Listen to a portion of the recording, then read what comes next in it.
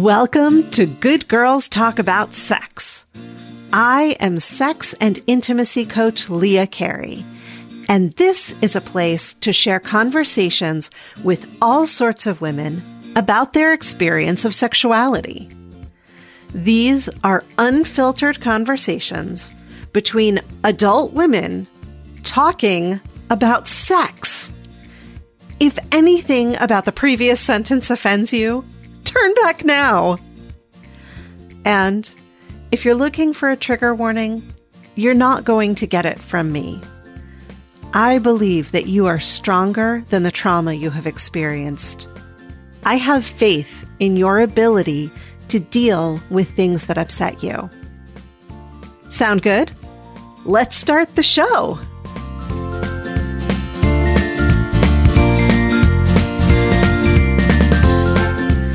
Welcome back to Good Girls Talk About Sex.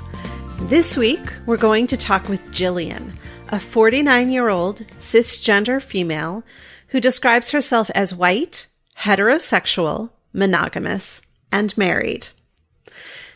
As you know, I want to explore all different types of sexual experience and sexual expression. And in order to do that, sometimes we have to dive into hard stories. In these episodes, we've heard stories of non-consensual sex, abusive relationship, physical difficulties with sex, and more. Jillian offers us a glimpse into a different story, one that I am intimately familiar with and have lived. It's the story of having huge blank spots in your memory, along with an aversion to sex. There's nothing specific in your memory to grab onto so you can say, this is what happened. But it's obvious that something happened. In these interviews, I usually sit back and let the guests tell their story. But in this instance, Jillian is actively searching for answers and for healing. So in this episode, you'll hear us doing a bit of exploration and coaching. I offer her a couple of exercises. If her story mirrors your own, you may want to try some of these exercises as well. Or send me an email and I'll be happy to offer you some other resources. Jillian says in this interview that she wanted to share her story so that anyone else out there going through something similar will know that they're not alone. And I echo that. If you listen to this podcast because you have difficulty with sex and are looking for a way forward, you are not alone. You are welcome here, and I will be happy to talk with you when you're ready. And so I am so pleased to introduce Jillian. Thank you so much for talking with me today. I'm really looking forward to hearing your story. So thank you for being here. You're welcome. Thank you for having me, Leah. Absolutely. So the first question that I ask everyone is, what is your first memory of sexual pleasure? I'm actually having a hard time because I struggle. I don't really experience.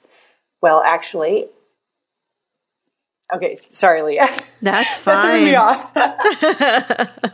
My first memory is in college, and it was actually having an orgasm with my boyfriend at the time, who's now my current husband. Oh, okay. So you started that out by saying you don't really, and I think you were about to say feel pleasure. Is that where you were headed with that? Yes. So overall, I was thinking, well, I can't answer that question because I don't enjoy the experience, but that did feel good. Okay. I'd never had an orgasm before. I did that day for some reason. Uh-huh. So yes, that did feel good. But in general, I didn't really think I would be able to come up with an answer because I don't enjoy the experience. Yeah. Okay. Well, so let's go back a little further. We'll get to your husband in college again, but let's back up to earlier years. Did you have any period of like self-exploration, or a lot of kids sort of explore their bodies? Did you do that as a child? No, I never did. And I remember as a little girl, at first, when you asked me that question, I was thinking, the first sexual experience that I remember was in kindergarten, neighborhood boy, kind of feeling around, that kind of thing. I didn't experience pleasure necessarily, but, Sure. I wasn't completely fearful or anything like that at that point. Was that a, like, you show me yours, I'll show you mine kind Yes. of thing? Yes. Was it separate from pleasure? Was that fun? Like, did you enjoy that experience? I think there was a little something about it that was maybe exciting, I guess. I don't know if my 5 or 6 year old brain would think that way, but yes, yeah. I mean, there was something a little bit exciting about it. Okay. And so then it sounds like something, you said there was no fear yet. And so it sounds like there was something that instilled fear for you. Would you be willing to talk about what that was? Well, so since then, I am pretty sure, I don't really know exactly what happened, but after years and years of therapy, something must have happened probably between that age of 5 and 8 is what we've narrowed it down to. And I don't know what that is, but I developed a great fear and aversion to any sort of sexual contact, or even the thought of like it could happen. Do you have blank spots in your memory? Yes. Yeah. Lots. So do from I. That time period. Yeah. You do? Oh, a lot of blank spots. I remember in college, because I had been sort of in and out of therapy as a teenager. And at that point, I didn't recognize them as blank spots. I just thought that nobody really remembered being young. Like, that was just sort of the way that memory worked, was that like memory starts around 13 or something. And then I got to college and was sort of like realizing, my friends do have more memories than I do. And also, I think there's something wrong. Like, I have some after effects of things that I shouldn't have. And I remember reading what is it? The Courage to Heal. Do you remember that book? I have that book, yes. Yeah. And I think it was a workbook, or it was something that went along with it. And there was just this little panel in it that said something about, if a burglar comes into your house and throws everything all over the floor, you don't wait to find out who did the burglary before you start cleaning up. And so good. That was like, I read that and I kind of lost my mind for a couple of days. Like, I started crying and couldn't stop. I was like, oh, I'm not alone. Things do happen that we can't remember. Yeah. So can you talk a little bit more about your experience of that? Well, that's interesting that you say that, because I always thought same thing, that, no, but there's just some people that remember their childhood and some don't. And I mean, I have major gaps. Yeah. And I also sort of learned along the way that, some people don't remember everything, obviously, but they don't lose as big a chunks as I have. Yeah. And I think, too, I started going to therapy regarding this shortly after I got married, because it was discovered. And I don't know if you want to jump ahead, but no, it's fine. It was my husband realized I sort of was discovered that I didn't enjoy this experience, because I'd been faking everything up until this point that I had a major breakdown, just started crying and screaming and wanted to beat him up, everything. And he was just like, whoa. And so he asked me to go to therapy and to start. And so that was when we first got married that I started therapy, and I went to therapy for years and years and years. And the few different therapists that I went to have always said, like, oftentimes there are things that happen. And then as a protective measure, sometimes we just don't let it out. And it'll come when it's ready, or maybe it won't, that sort of thing. And I'm not hung up on the exact details, but I sure would love to move on in a bigger way.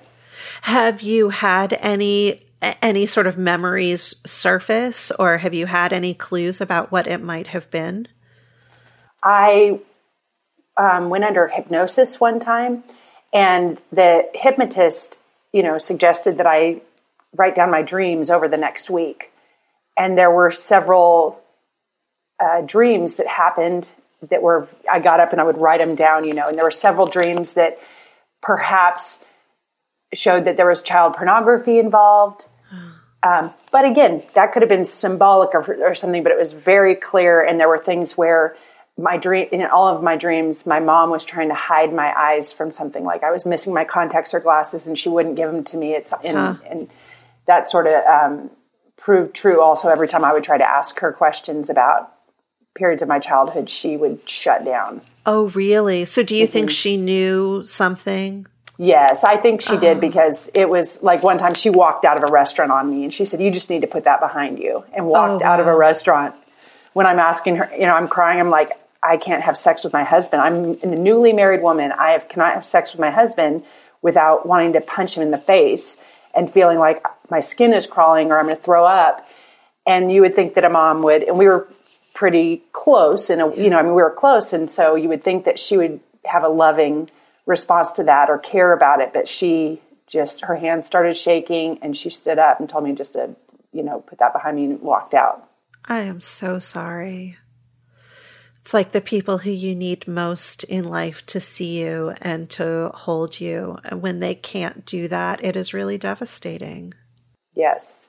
Yeah. And I felt like she was a key to unlock just so that I could move on in a powerful way. So I was also very upset with her that when I sort of through different therapy, feeling like your mom may have known something, she may have even put you in a situation that was not right for a little girl or whatever happened. But the fact that, and maybe she was so shame-filled, and I'm kind of making some of this up, but this is also deduced on different things. But it really upset me because I feel like she potentially had a key to unlock that and to help me heal. And I even at one point told her, even if something really bad happened and you know about it, I will forgive you. It's okay. I could not get it out of her. Yeah. So is she now passed away? Yes. So that information is gone. Oh, I'm so sorry.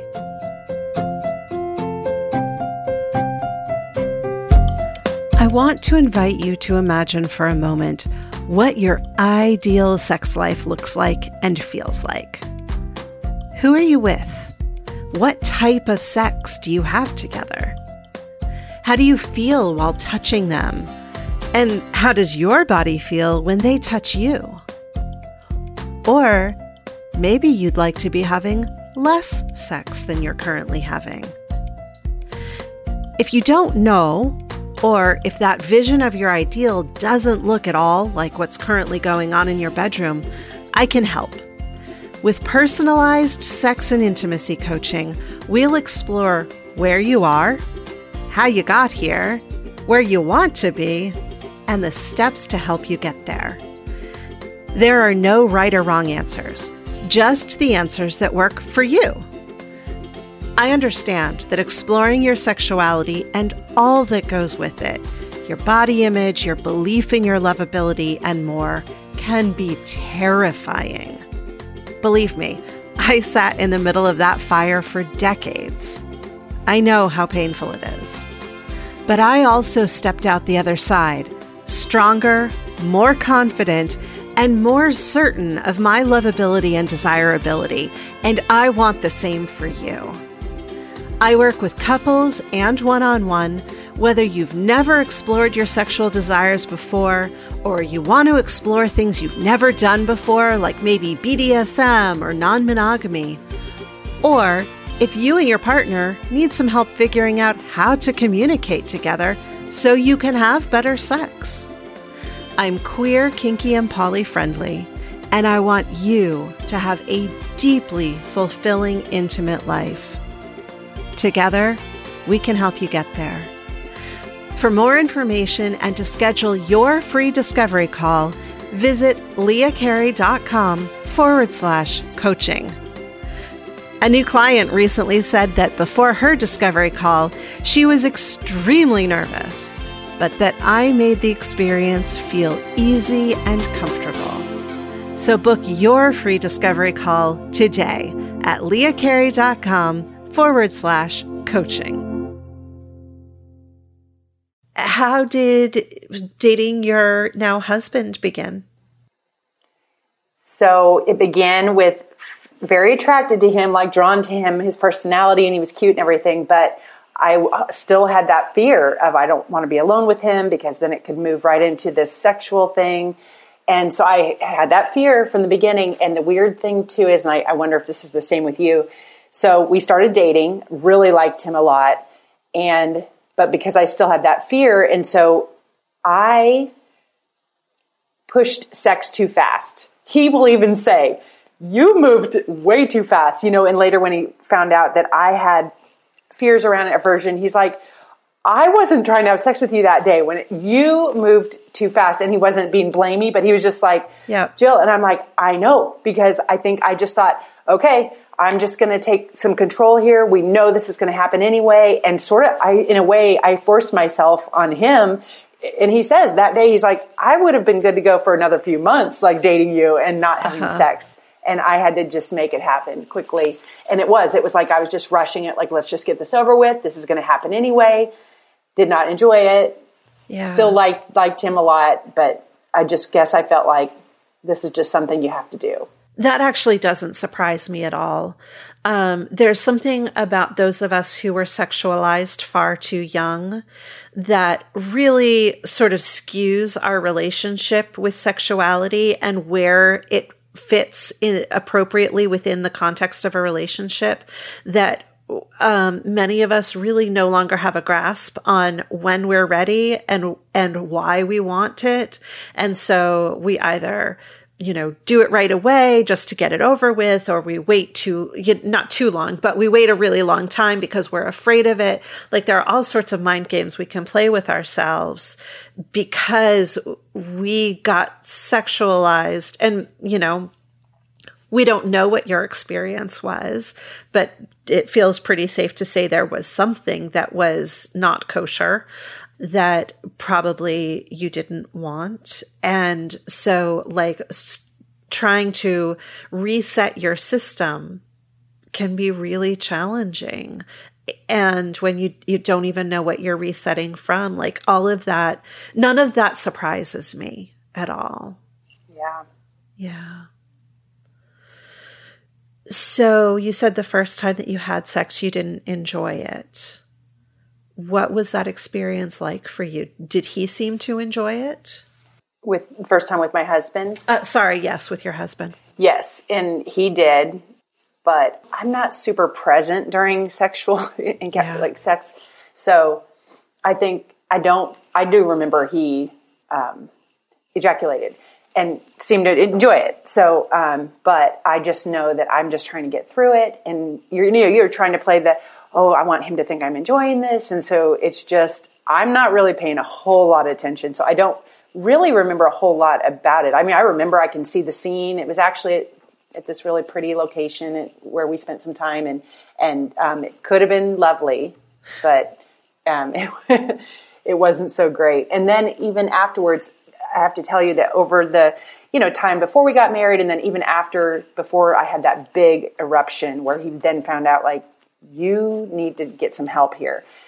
It takes a lot of energy to not only fake through it, especially when it's emotionally, I think there's people that fake it probably that enjoy sex, but they're just like, oh man, I've got laundry I need to do. And they just kind of want to hurry along. Yeah. But when you're trying to emotionally just get through it, and then afterwards to kind of hold up the game, because instead of feeling like potentially you might want to cry or whatever might happen, or feel dirty, want to get up and just clean myself, whatever, that takes a lot of emotional energy also. Yeah. And so it was tiring. It was very tiring. Yeah. It sounds like you were doing a lot of performing pleasure and then caring for him when really what you needed to do was be held for your own sake. Right. But he didn't know that I needed to be held in that way. But he didn't know. Yeah. Yeah. It's like nobody in this situation is in the wrong. You are doing what you know how to do to survive, and he is reading the signals that you're giving to him. So you're both doing the thing that you feel like needs to be done. Neither of you has all of the information. Right. Well, and also he would after not too long, he would ask me, he said, "Are you sure that you're okay?" Like afterwards and stuff, or even maybe during. And I would say, "Yes, of course." I mean, such a great actress. But there were times where he said, "Are you sure there's just something that doesn't feel right?" And he goes, "Are you positive?" And he's a real intuitive, a sensitive guy. And so I realized, and then when he found out, I think in some ways he was relieved, but he also felt awful because he told me, he goes, "In a way, I feel like I was raping you every time now." Like looking back. He said, because you didn't want it once it came out in therapy and all this. And I'm just like, no. You should never feel that way. But he did. He said, "Well, I should have known better. I should have stopped and made you tell me." But he couldn't. You know how that is. If we're not going to give up if we're not going to be honest with someone, we're not going to be honest about it when we're not ready to. It sounds like if he had pushed you, you might not even have been capable of saying the words at that point because you were still in self-protective survival mode. Right. Yeah. So, I understand why he would feel that way, like he had done something wrong because he didn't know.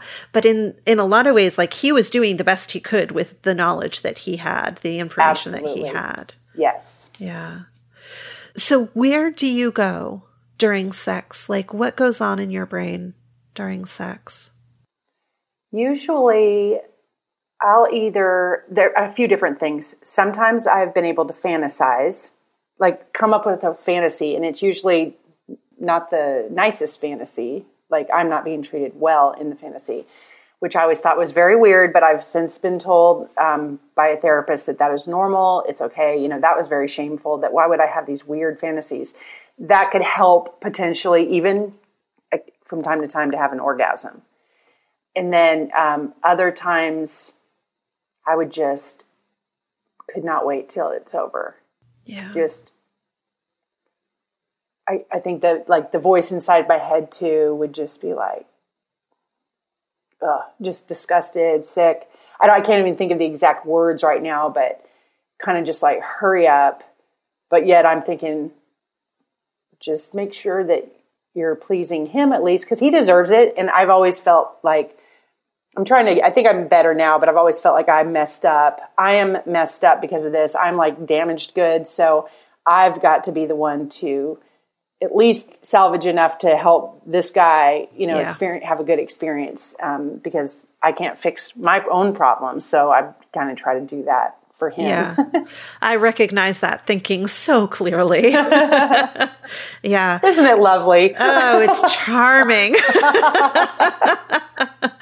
I want to just go back for a second to what you said about fantasies, about not being treated well. That is incredibly common. And for some people, I don't in any way want to pathologize BDSM, because there are a lot of people who participate in it simply because they enjoy it. There is also a certain segment of people who play in that realm who are doing it as a therapeutic endeavor, who really are able to work out a lot of their issues, because in BDSM play, if we're playing the sub, the person who is being acted upon, we are the one who's in control. It's completely counterintuitive. The sub is the one who's in control because they always have the power to say stop. There's always the safe word. If you are working with a good dom, there are some shitty doms out there, and dear God, please stay away from them.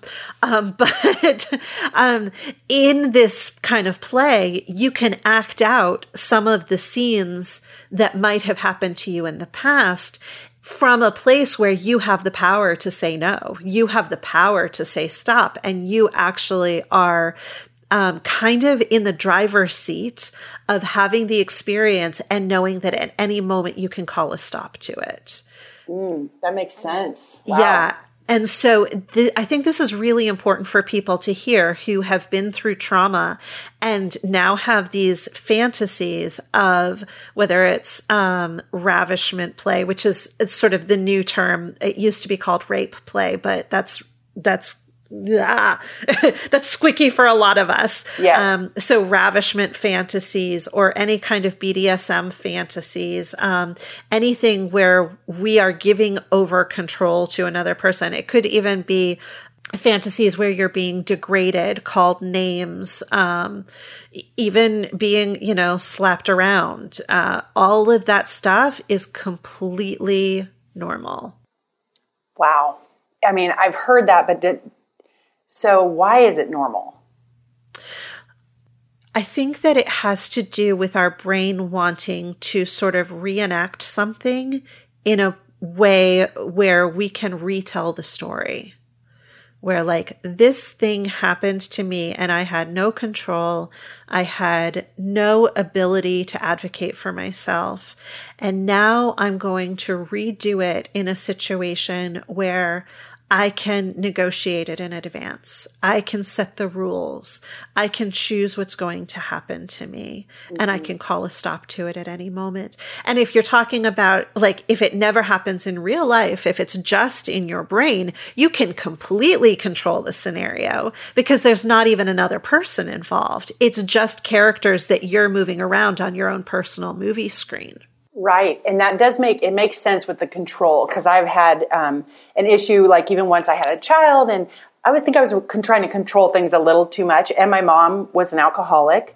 So my whole life, as a kid too, was like, I was the adult. I was trying to keep her together, taking care of her a lot of the time as a very young child and into my, until she died. But so often, I think because I had a very unstable childhood in that way, that as an adult or even as a teenager and stuff, I would try to control things in a way that just seemed a little bit weird for a teenager to want to control or organize things and keep things in my safe little zone. And so that does make sense with the control.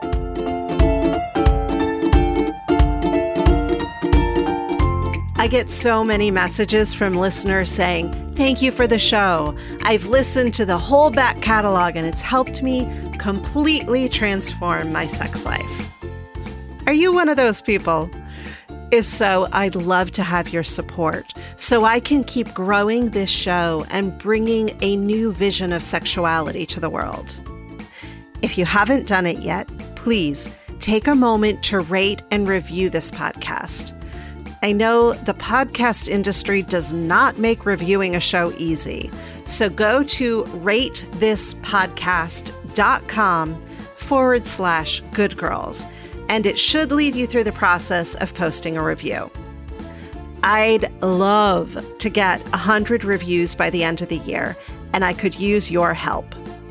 And if you have the financial resources to support the sex-positive work I do, I'd be so grateful for your support at Patreon. Donating the equivalent of a fancy cup of coffee each month might not make a big difference to you, but it makes a huge difference to me. There's no contract or obligation. You can cancel at any time.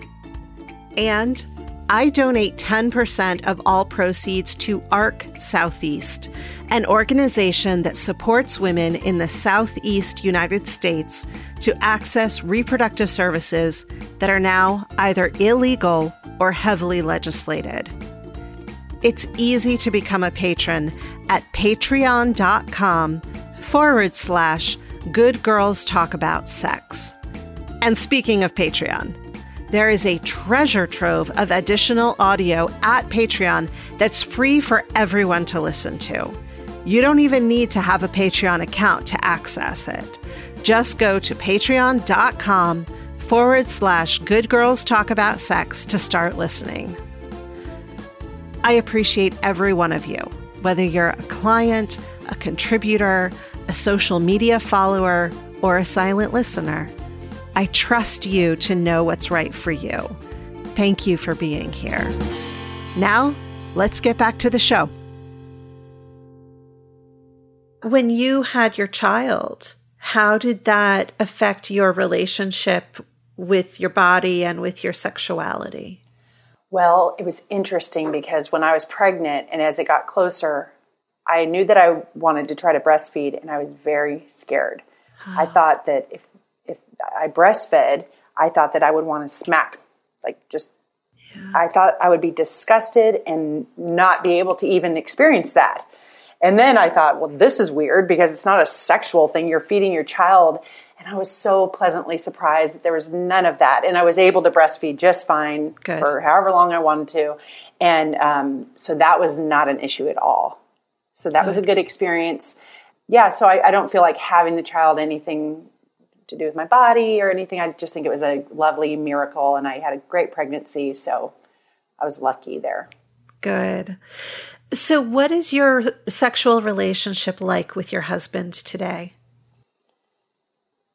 It is very limited. I think that he thinks I'm further along than I am as far as in my healing. And I have gotten better over, I would say, like the last maybe 5 years. I stopped going to therapy.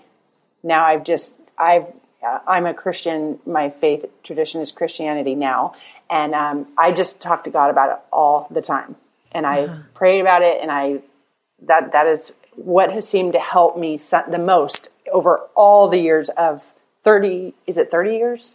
25 years of therapy off and on, And so it's gotten a little bit better, but still not great. And I could go the rest of my life and never have sex again. And that would be great. Do you have a sense of turn on sometimes, or a sense of like, I want to be touched? Maybe if like I see a scene in a movie or read something in a book, that way I can feel excited like that, but not. So it has to be removed from you. Like you're seeing someone else playing out a scene. Yes. Yeah. And then the frequency, it could be once a month at the most, probably. And in general, it will be me thinking, okay, I got to do this. Come on now. It's been a while.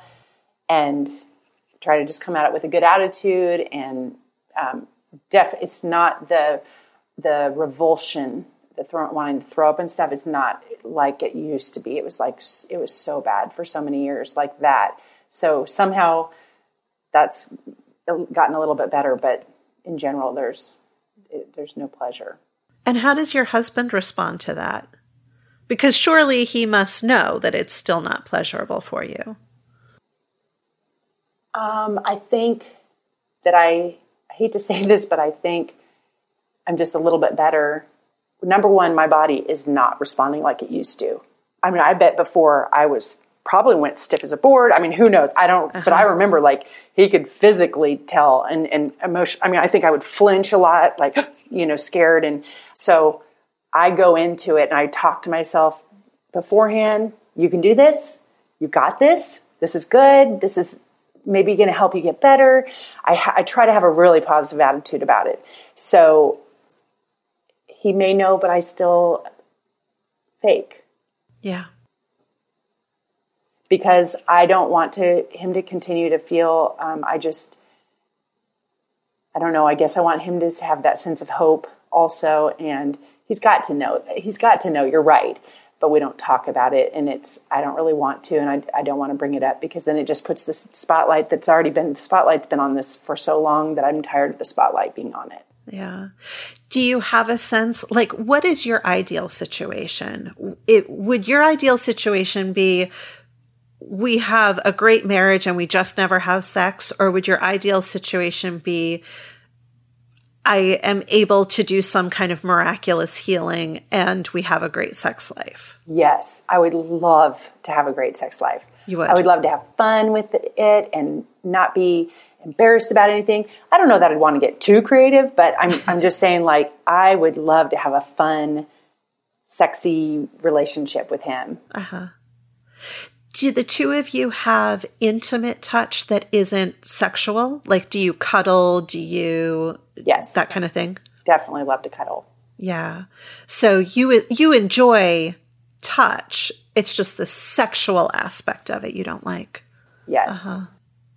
A good head rub? Yes.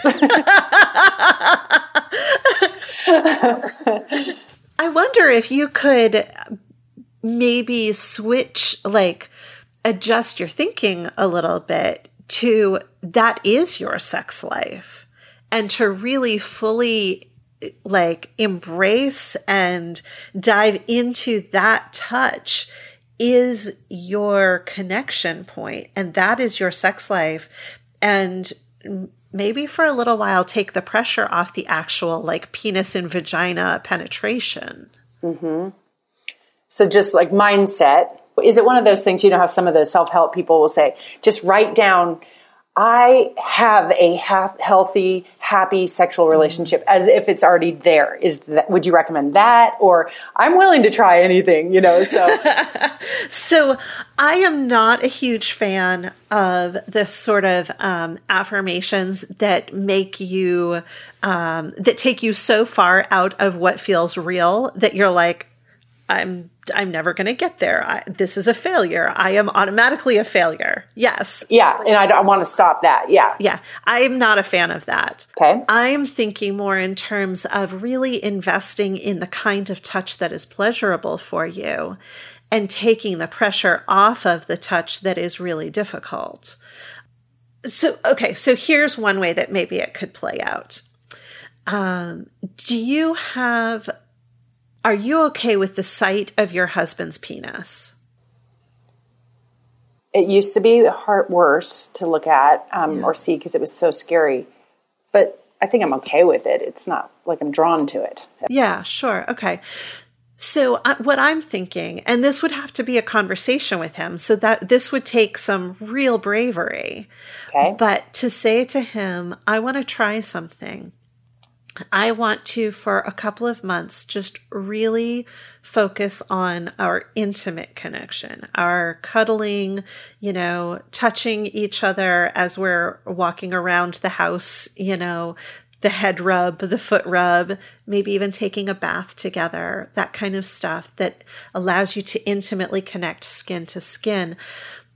But I want to take genitals off the table.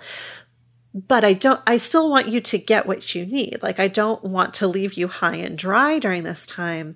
So whenever you feel like you need sexual connection, how about we lay together?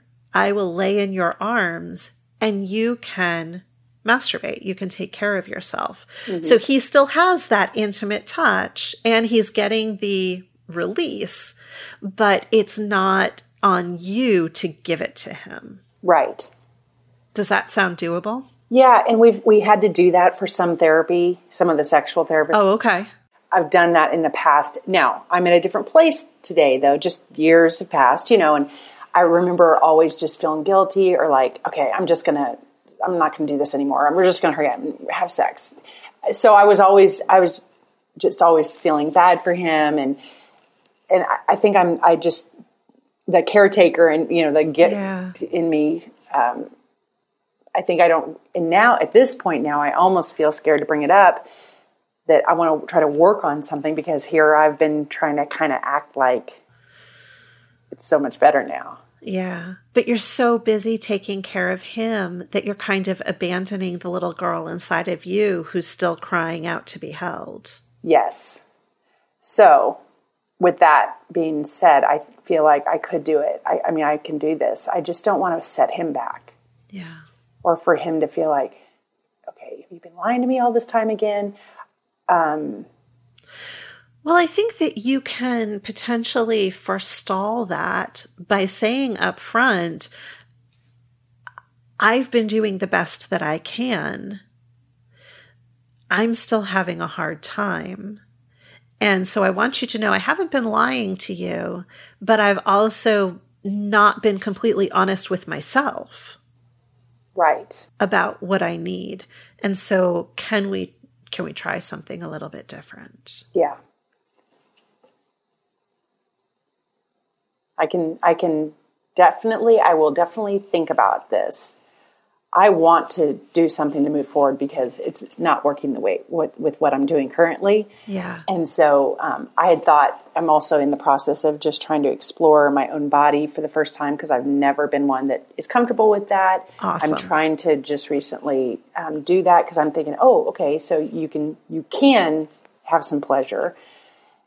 And then trying to figure out how am I going to introduce that to him potentially, you know. So I don't know which step to do first. That was actually going to be one of my questions, is if you masturbate. Yeah, but only, only with a, I don't even know if you call it a vibrator, but I guess it's a vibrator. It doesn't go inside the body. Sure, an external vibrator. Yeah. Yeah. So I'm not really familiar with all the things, and that it's actually a friend was like, I'm going to give you one of these because we have similar backgrounds and stuff. And so she was like, you got to try this. I'm like, I don't think it'll work. Well, it is very nice. So are you able to have an orgasm with Yes. it? Awesome. Awesome. And is it a pleasurable orgasm, or does it leave you feeling guilty? No, it doesn't leave me feeling guilty. Awesome. I love that. Is that good news? That's great news. Good. That's one hill I won't have to climb. Yeah. And so when I work with people, specifically with women, there are various ways of going at this. One of them is to very much focus on yourself and to, still engage with your husband as much as you need to in order to feel like you're not falling down in that, because that just brings up more guilt. But to really focus on yourself and your experience, because then you can maybe begin to discover the things that do work for you and over time introduce those to him.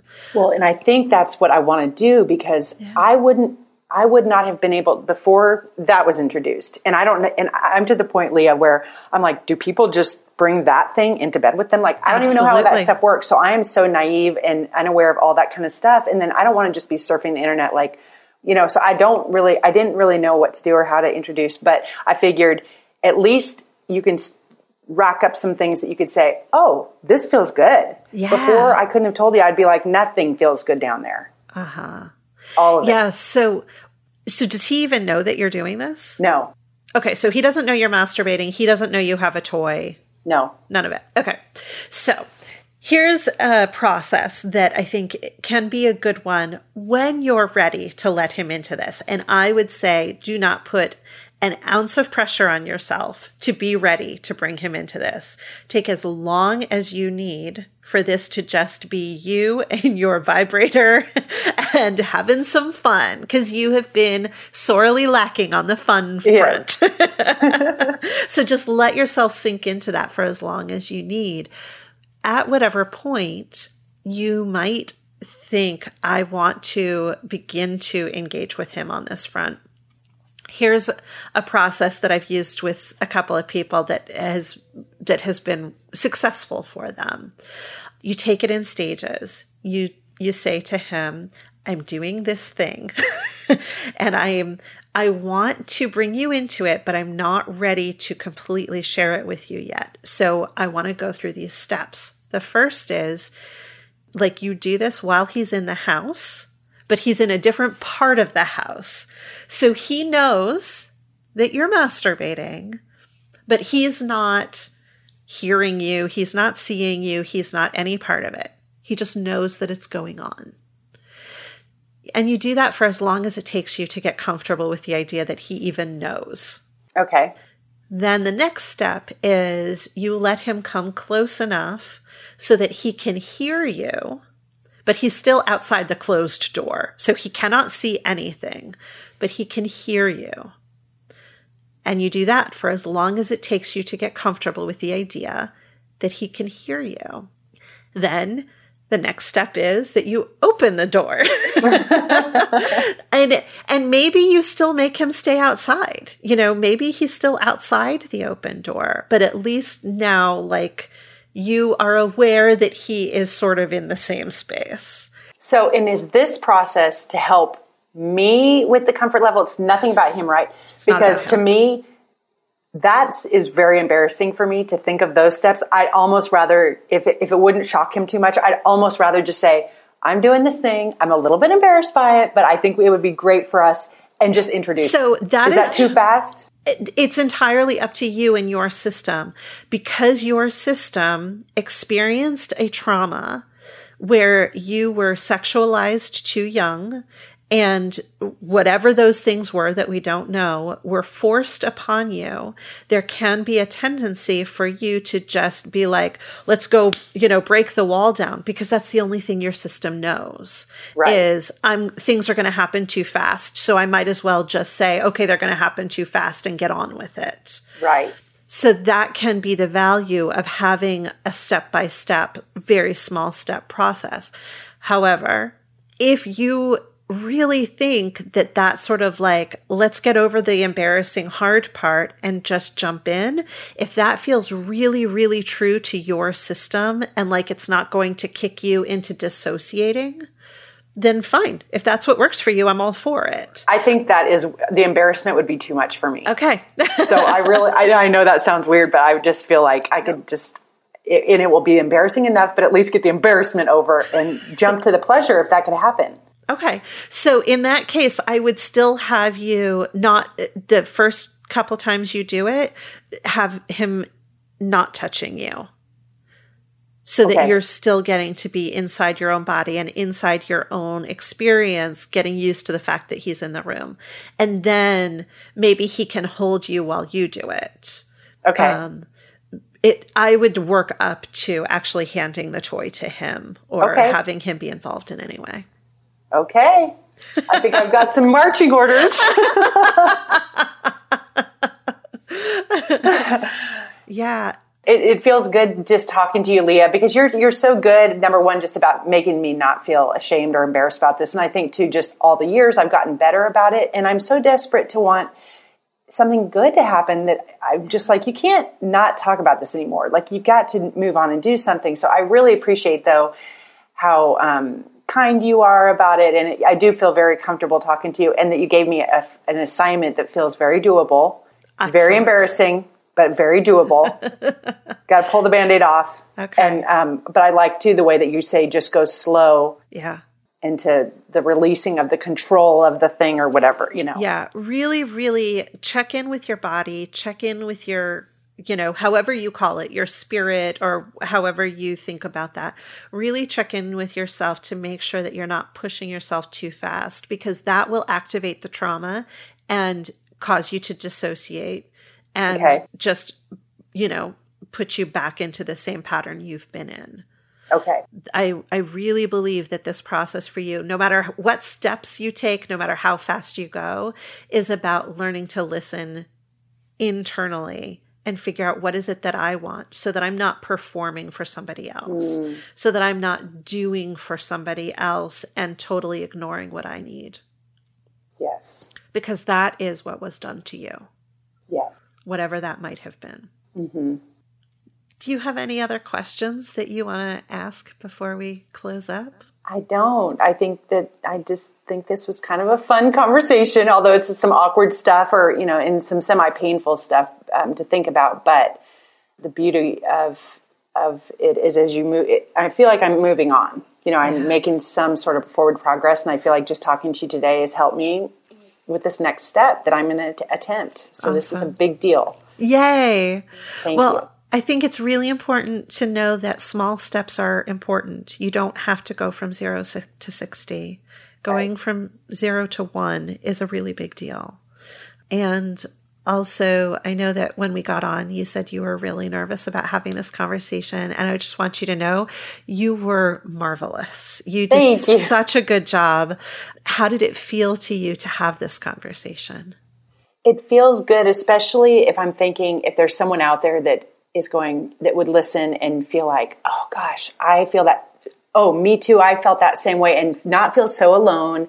That was my main goal of even wanting to be on the podcast with you, is that if it could help someone else, of course you are a great resource, but if it could help someone else, make someone else not feel ashamed themselves to try masturbation. I am in my late 40s and I am just now in the last 6 months, and so I think I sort of had resigned. I would say even a year ago, I'm just never going to enjoy it. It's just the way it is. At some point, if I want someone, if they're embarrassed, whatever, ask a friend to buy it for you, whatever you have to do, but because you just never know. I thought for sure there's no way I would find pleasure with that. And getting to know your body, especially if you've had traumatic experiences, feels good. Like, yes, my body was created to have some pleasure. And so this feels right. Awesome. I'm so pleased for you. Thank you. Yeah. Jillian, this has been just marvelous. Thank you so much. Thank you, Leah.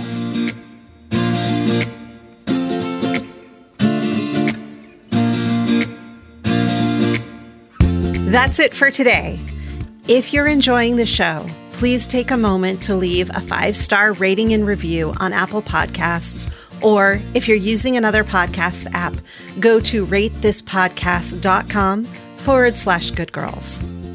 And remember, there's a treasure trove of audio extras available for free at Patreon. Go to patreon.com/goodgirlstalkaboutsex. While listening to those extras is free, producing this show is not.